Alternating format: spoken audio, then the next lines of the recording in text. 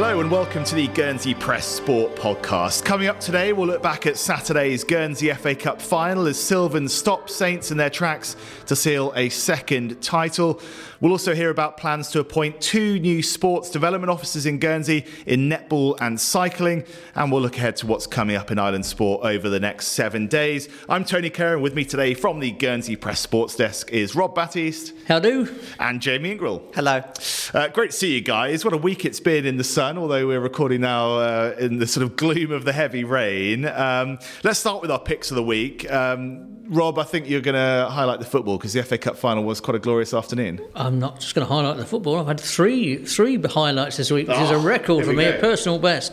Start with the football, though. The FA Cup final on Saturday at Courtfield was a wonderful game, a real fantastic match, which had everything. Lots of goals, plenty of tension, great crowd, appreciative crowd, sunshine. The pitch looked absolutely marvellous. It was cut only half an hour or so ago before kick-off by Jodie Bisson, by the Vale Rec, who must be really congratulated for putting on a fantastic show. Really made an effort, which has not always been the case in recent years for some of these cup occasions, where it's sort of been very downplayed sort of occasions.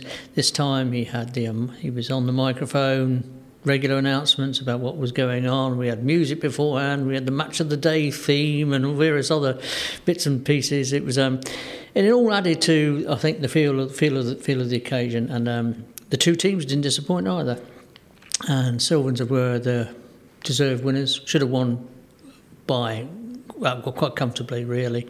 And it was good to see that their very hard work for the season was paid off with a trophy in the end. Yeah, it was an absolutely tremendous match, I have to say. So exciting. Probably one of the best matches we've seen, I think, all season. And for that to come in a cup final, as you say, on a day which kind of felt like a proper occasion and, with a good crowd and, it really delivered. Yeah, and I think in the way it was staged, it showed how Guernsey club football can work to a better future with a bit of creative thinking and looking more carefully at the dates when they stage games and what they want to make them real occasions. Perhaps not just have one game, perhaps have 2 or 3 back to back, make them real festival affairs, because it had a feel of a bit of a festival on Saturday.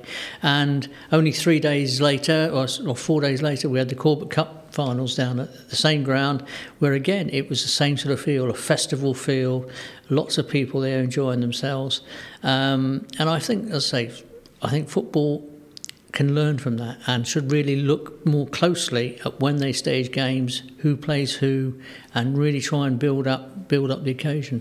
We'll come on to your other couple of picks in a moment. Let's just hear from Sylvans coach Martin De Gare, who spoke to us after that FA Cup win. Some fine performances from his side of the day. Here's what he had to say. Well, I think we deserved that overall, the performances we put in over the season. We deserved a bit of silverware, and the lads have done really well, and they got what they deserved.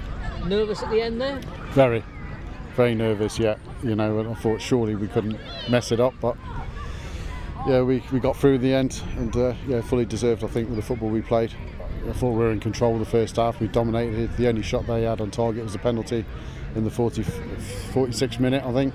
But I thought we dominated the first half, and we could have been 3 or 4 up for sure. Rob, we'll come back to your other picks in a moment, but Jamie, what's caught your eye this week? Personally, it's been the start of the domestic open water triathlon season. Absolutely beautiful day down at Grand Rock.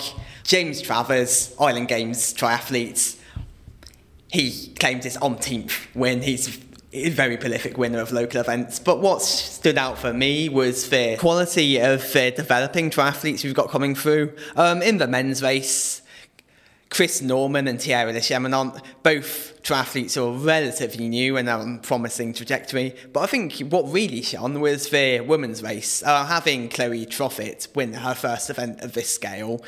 She's someone who started only last year and was actually kind of encouraged into the sport by Megan Chappell, Island Games silver medalist. So it's good to know, Megan's got into the sport and has hopefully inspired, a next new, bunch of triathletes, and will continue to inspire others. Yeah, it's always good to see new faces in it rising to the fore in those kind of events. And yeah, what kind of distance did she win by? Oh, it was quite convincing, coming up to 2 minutes in the end, and she actually gave a good account of herself in the field overall against some quality male triathletes as well. Yeah, awesome. Rob, you got a couple more picks? Yeah, a couple of cricket matches I want to one particular cricket match I want to pick up on, and two elements of that. On Tuesday evening, saw a rain-affected evening league game between Wanderers, Rovers and Irregulars. You'd have put money on early on that it was going to be rained off, and there were thunderstorms predicted, etc. But no, they ploughed on. The umpires deserved great credit. All two sets of teams deserved great credit, and in the end we had a fantastic finish, one of the best of the season. But and there was some really good cricket played by a number of players. Some good innings from Tim Duke, who looked getting back to his best. Lucas Barco, who's playing fantastic form at the moment. And then for irregulars, a couple of South Africans who really impressed me this year. Ben Wetzel and Martindale Bradley. I'm really quite impressed by both, consistently putting in good performances. And I think that they may well push for full island places by the end of the season. We've had several South Africans in the past who've worn the Guernsey cap, but it's been a number of years since any of those have come through. But I fancy these two guys may well push pretty close this year if we get a game against Jersey. And the one thing that struck me about Martindale Bradley, he was a hard-hitting batsman and a leg break bowler, was that he actually was batting in a cap. And I can't recall the last time I saw a First Division player batting just in a cap. I mean, everybody bats in helmets these days, which makes it very, very awkward for us reporters or anybody on the sidelines, in fact, to identify who is actually batting. They all look the same, most of them. It got me thinking about where did all this business started with helmets, and I have to point the finger at myself on that, because it was going back in probably about 1979. I think I was the first person in Guernsey and probably even Channel Islands cricket to actually wear a helmet, and in regular cricket, having had my front teeth smashed by one of the St Martin's bowlers, quite by accident. But I remember at the time it caused quite a lot of consternation and amusement amongst opponents who looked at me and thought, we're going to test that. And they did. But anyway, of course, I was one of only one or two people in that first season who wore helmets. But now, of course, everybody does. It's very, very rare for somebody to go out without a helmet. But it was refreshing to see Martindale go out there, be confident enough to go out there against all the bowling and play well. Yeah, you love to see that. What did your first helmet look like? A sort of scooter helmet? No, it wasn't quite a scooter helmet. It wasn't a Mike Brearley thing, which was really awful to see. It was sort of a plastic visor, a blue top, and it was very cumbersome, and you tended to steam up. A few years later, I managed to ditch that one and got a Graham Gooch white helmet, which was very, very... I was pleased with that one. It really looked good. But unfortunately, I didn't wear the front grille with it, because I thought, no, I didn't like the grille at all. And promptly got clobbered in the chops again and lost more teeth. It's... helmets are very, very, vital for player safety in the modern game. But I must admit, I do like...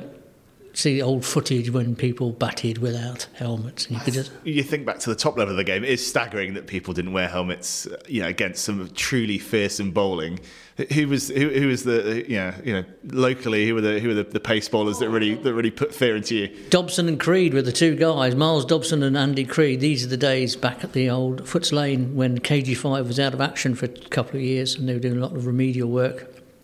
And the pitch at the Foots Lane was big, wide plastic mat set on concrete, and it was quick, I can assure you.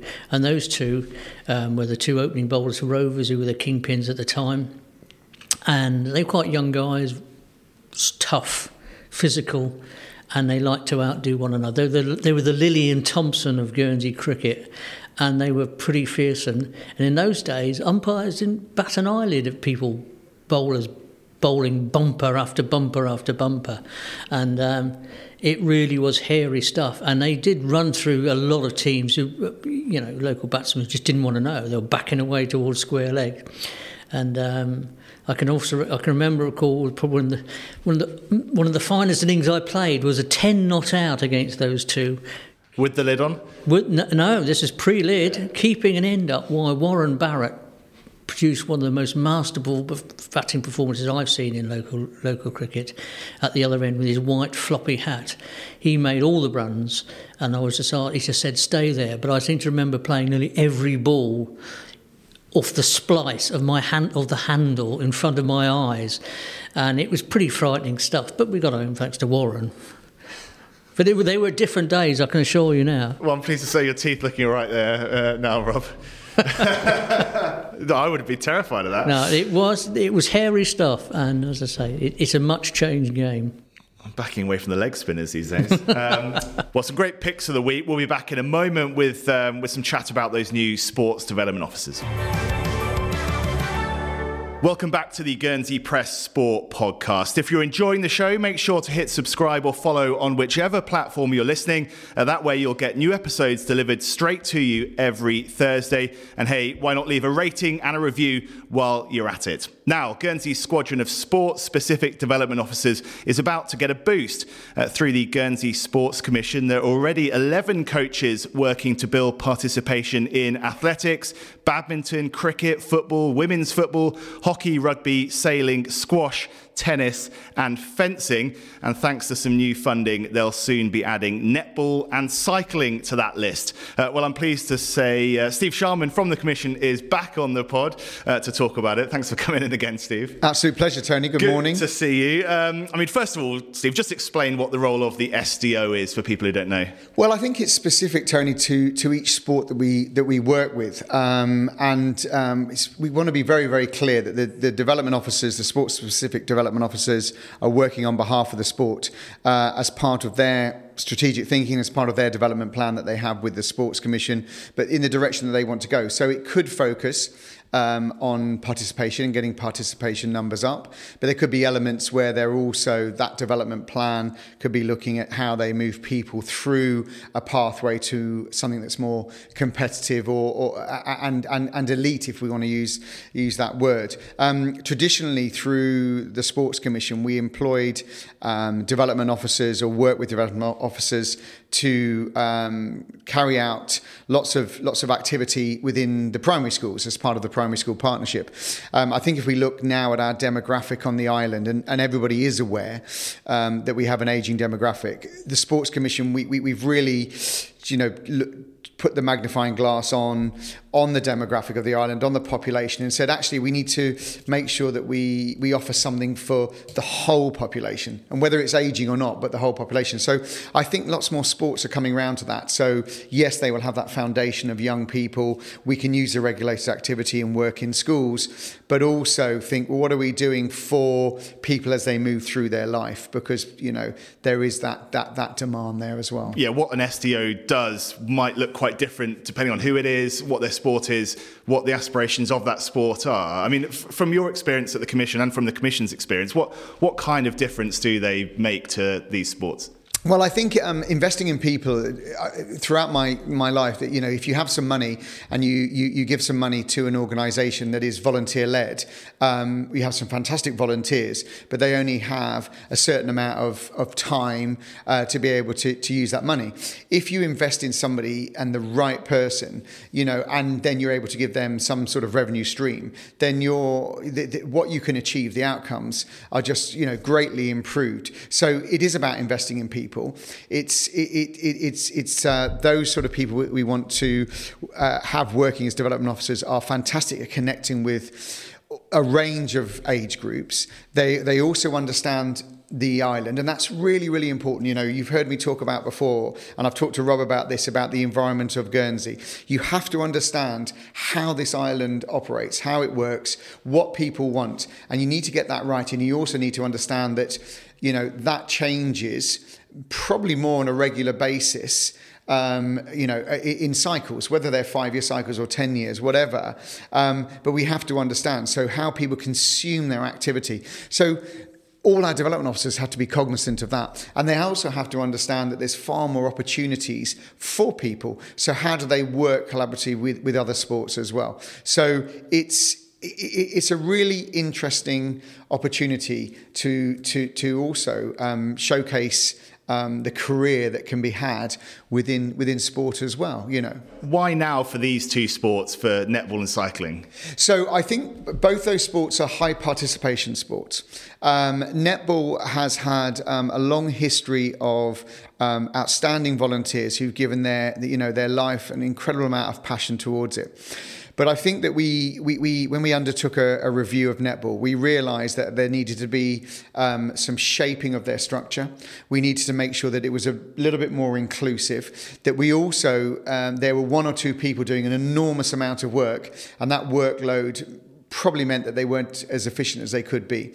So the review we undertook with Darren Duckman, and that's been publicised by yourselves, really highlighted that there was this opportunity to reshape how young people came into the game, how they played, and also how adults consumed it.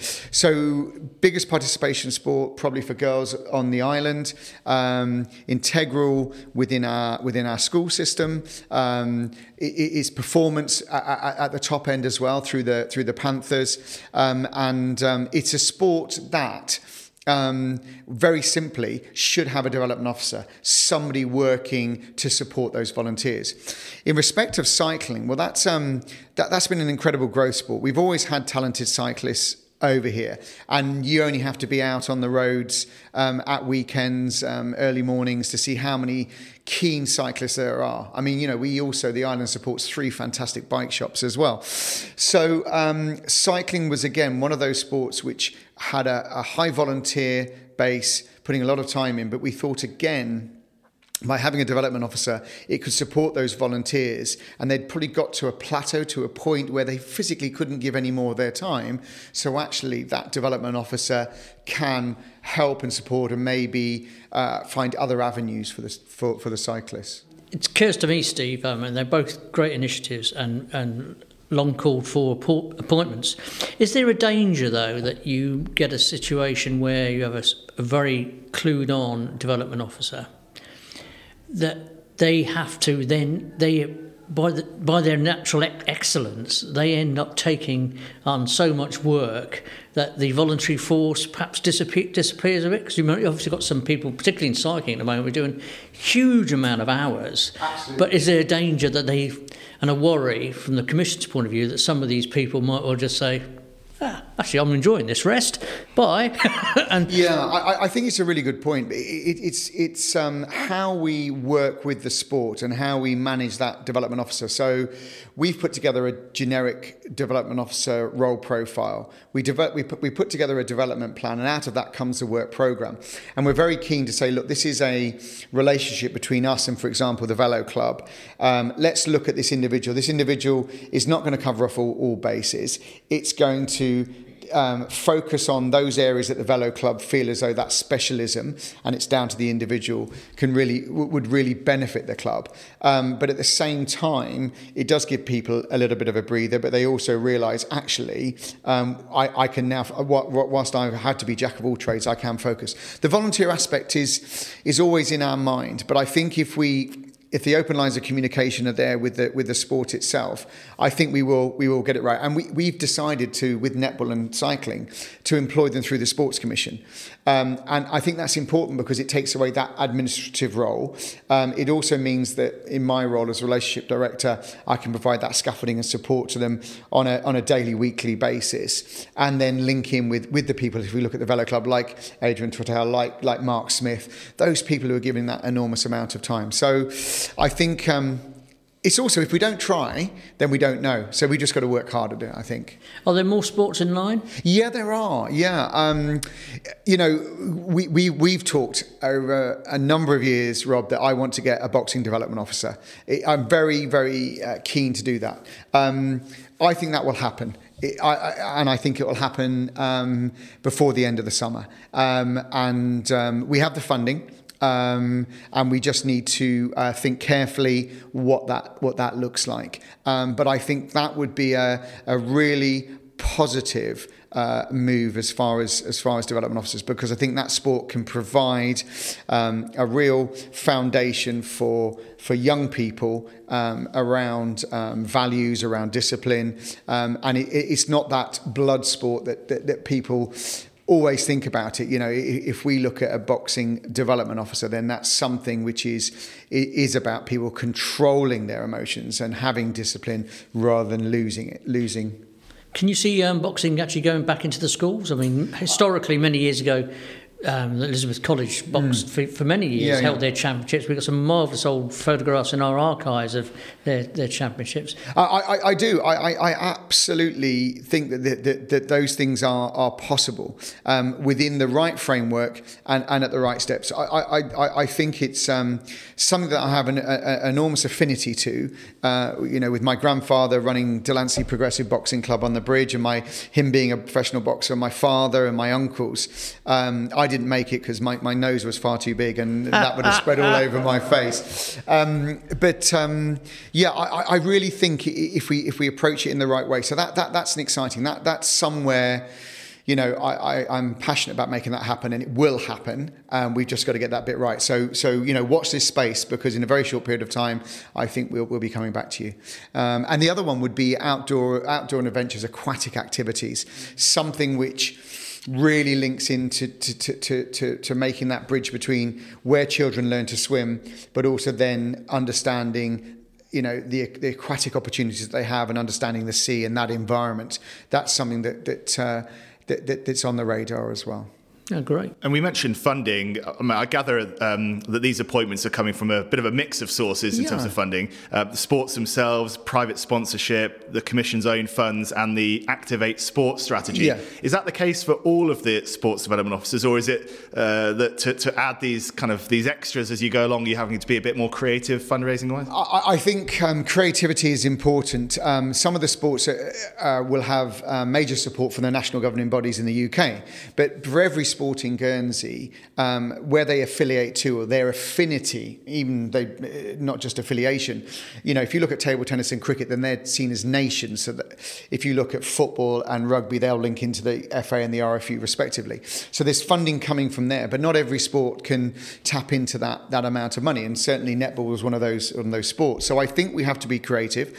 Yes, there is money that's come through the Activate plan, which is most welcome and fantastic, and well done to the states for pushing that through, and education, sport and culture. That has been great. And we as the Sports Commission, through our ability to bring in private funding, to go and ask those questions. And what we're doing is we're, rather than selling the sport, we're investing in people, we're investing in our community, and what that community is. So that's a much easier and a much better sell than just saying, well, actually, we want some money that's going to go towards a sport. You're investing in a person, you're investing in their career, but look at this, painting that picture of what they can do for the whole community.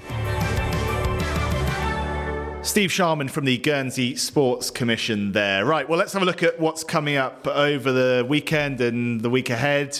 Jamie, a big night of athletics at Foots Lane on Friday. Yes, so on Friday night, we're hosting our night of the 5,000 metres at Foots Lane. And yes, it's looking like it might well deliver in both quality and quantity terms. Going on to their quantity, road running at the moment is obviously very, very popular. We're getting regular triple figures. But I think running 12.5 laps on the track, which is 5,000 metres, is a bit more of a niche pursuit. But we've managed to get 80 people across and effectively sell out well in advance. And it's people of all abilities, really. Going on to the sharp end, it's shaping up to be a cracking duel between Richard Friedrich, Will Bodkin, two of our most outstanding runners of recent months. But there's real strength in depth from the likes of James Priest, Nick Mann. Should be an exciting race. We'll have a good women's race and really some good contests throughout the various standards, really. Yeah, awesome. And just set the scene, because, the Night of the 5,000 sounds like a sort of sci-fi movie title. The vibe is sort of very much like music and kind of creating a bit of a different sort of evening atmosphere. Oh, yeah, very much so. So it will be an atmosphere from what it sounds like. I know we've got a similar thing going on in the UK with certain races, which it may very well have inspired this.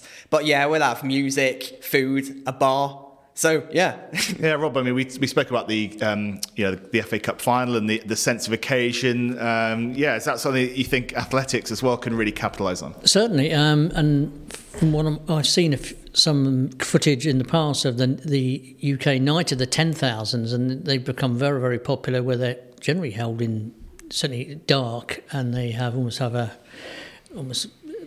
funnel atmosphere. They actually surround the track. Spectators can go inside, and people run through sort of an area where there's there are people sitting there having a drink and all that sort of stuff. There's a bit of music. It is very, very different, and that's the sort of thing athletics needs to look at, I think. I mean, at the top level, I think there's a lot of dead time in athletics meetings, unfortunately, and that's one of the things that it needs to look at to make itself even more popular going forward. But I'm sure it'll be a really good evening, and I'm glad to see that the athletic club are introducing something similar over here, which may well catch on. Yeah, great stuff. What time does it kick off, Jamie? Okay, so it starts with a bit of development steeplechase at 5:50. It will be half an hour later that we have our first 5,000 metre race. It'll be progressing in quality for about 4 different heats. I think top end, we're looking at people who might run sub 15 minutes, but I think we've got right down to people who might be running 32 minutes for the distance. So real range of abilities, but yeah, we've managed to attract all of those different standards. Rob, where are you this weekend? I'm at a bit of bowls and some cricket. First time this season, the football season more or less over, certainly at the senior end. I'll be off to watch some bowls, the open singles, early rounds of the Island Championships at Delancey and at the Beausejour Greens on Saturday morning. So it was some good weather. I gather both rinks are in running brilliantly this summer. So well done to the States for really coming up trumps there, because they did have a lot of problems last year with the greens. And both clubs were very disappointed at what was being produced for them. But I'm looking forward to a good season. I gather from both Northern Bowls Association and the Guernsey Bowling Club have worked really, really hard in developing numbers, which they needed to, and they're doing a lot of great work with Sports Commission, with the schools, and likes of introducing the sport to, I gather, more than 300 youngsters from Amherst, St Mary and Michael schools and others, which is great to hear. And when that's done, I'll be off to see some cricket in the afternoon, probably up the College Field, and see if Mr Stokes and Mr Birch are back in the runs. Fantastic to see a young player like Charlie Birch score 2 successive hundreds. It really is a great achievement, and I'm hearing great things of him, and I'm looking forward to seeing him in the flesh. Yeah, the runs have really been flowing, as we've been saying, but it's no mean feat to go back-to-back, is it? No, 2 centuries. You can't argue with that. I mean, and against decent Island standard bowling, I gather it's a good track at the College Field this year, but nevertheless, anybody who scores 100, nobody should ever scoff at somebody scoring 100, because to bat a long period of time is an achievement in itself. And we need batsmen in Guernsey who can get their heads down. We've got plenty of players who can play a lot of shots, but we need 1 or 2 who can actually be proven batsmen in terms of actually occupying the crease. And sounds like Charlie Birch may be a potential Island player in the making. Yeah, really impressive stuff. And at the KG5, it's Griffins against Cobo. And Griffins have been going so well this year, they could seal the title. Yeah, they could do. I'm very impressed by the Griffins' outfit. They're not a brilliant side on paper, but what they have got is fantastic spirit. And it always seems that somebody comes to the party and produces the goods on the day, whether it's evening league or weekend stuff. And remember, they've been playing most of the season without one of their best players, Jason Martin, who was St Martin's goalkeeper and was playing in the cup final last week. Got injured. I saw he turned out for Griffins on midweek in evening league cricket, and it's quite clearly not fit enough to play. And he may not play an awful lot of cricket this year, I gather, because he's obviously got work commitments on a Saturday, and he's also got the football season, the new football season looming, not in the not too distant future. But Griffins always seem to have somebody who actually comes to the party. And this year it's been like some Matt Philp, who's hitting the ball really, really cleanly, and Dane Mullen as a bowler, who is, producing some good spells. So it's good to see. Yeah, so we could have a conclusion then to the weekend championship, although there's still one round to go after this. That finishes on the 26th of June. Great stuff. And Jamie, I think there's a bit of motorsport as well. Yes, reservoir speed events. From what I've heard, speaking to the new Guernsey Kart Motor Club president, we've had a resoundingly good entry number of 97. Yeah, fantastic. Well, we'll see how they go over there. Thanks very much, chaps. Enjoy the weekend wherever you are. And let the sun shine. Yeah, fingers crossed. Thanks for listening, everyone. We'll be back next Thursday with another Guernsey Press Sport podcast. Do leave us a rating and review. Give us an email. Let us know what you think, what you'd like to hear more of, what you'd like to hear less of. sport@guernseypress.com is the email address. Get in touch. For now, take care.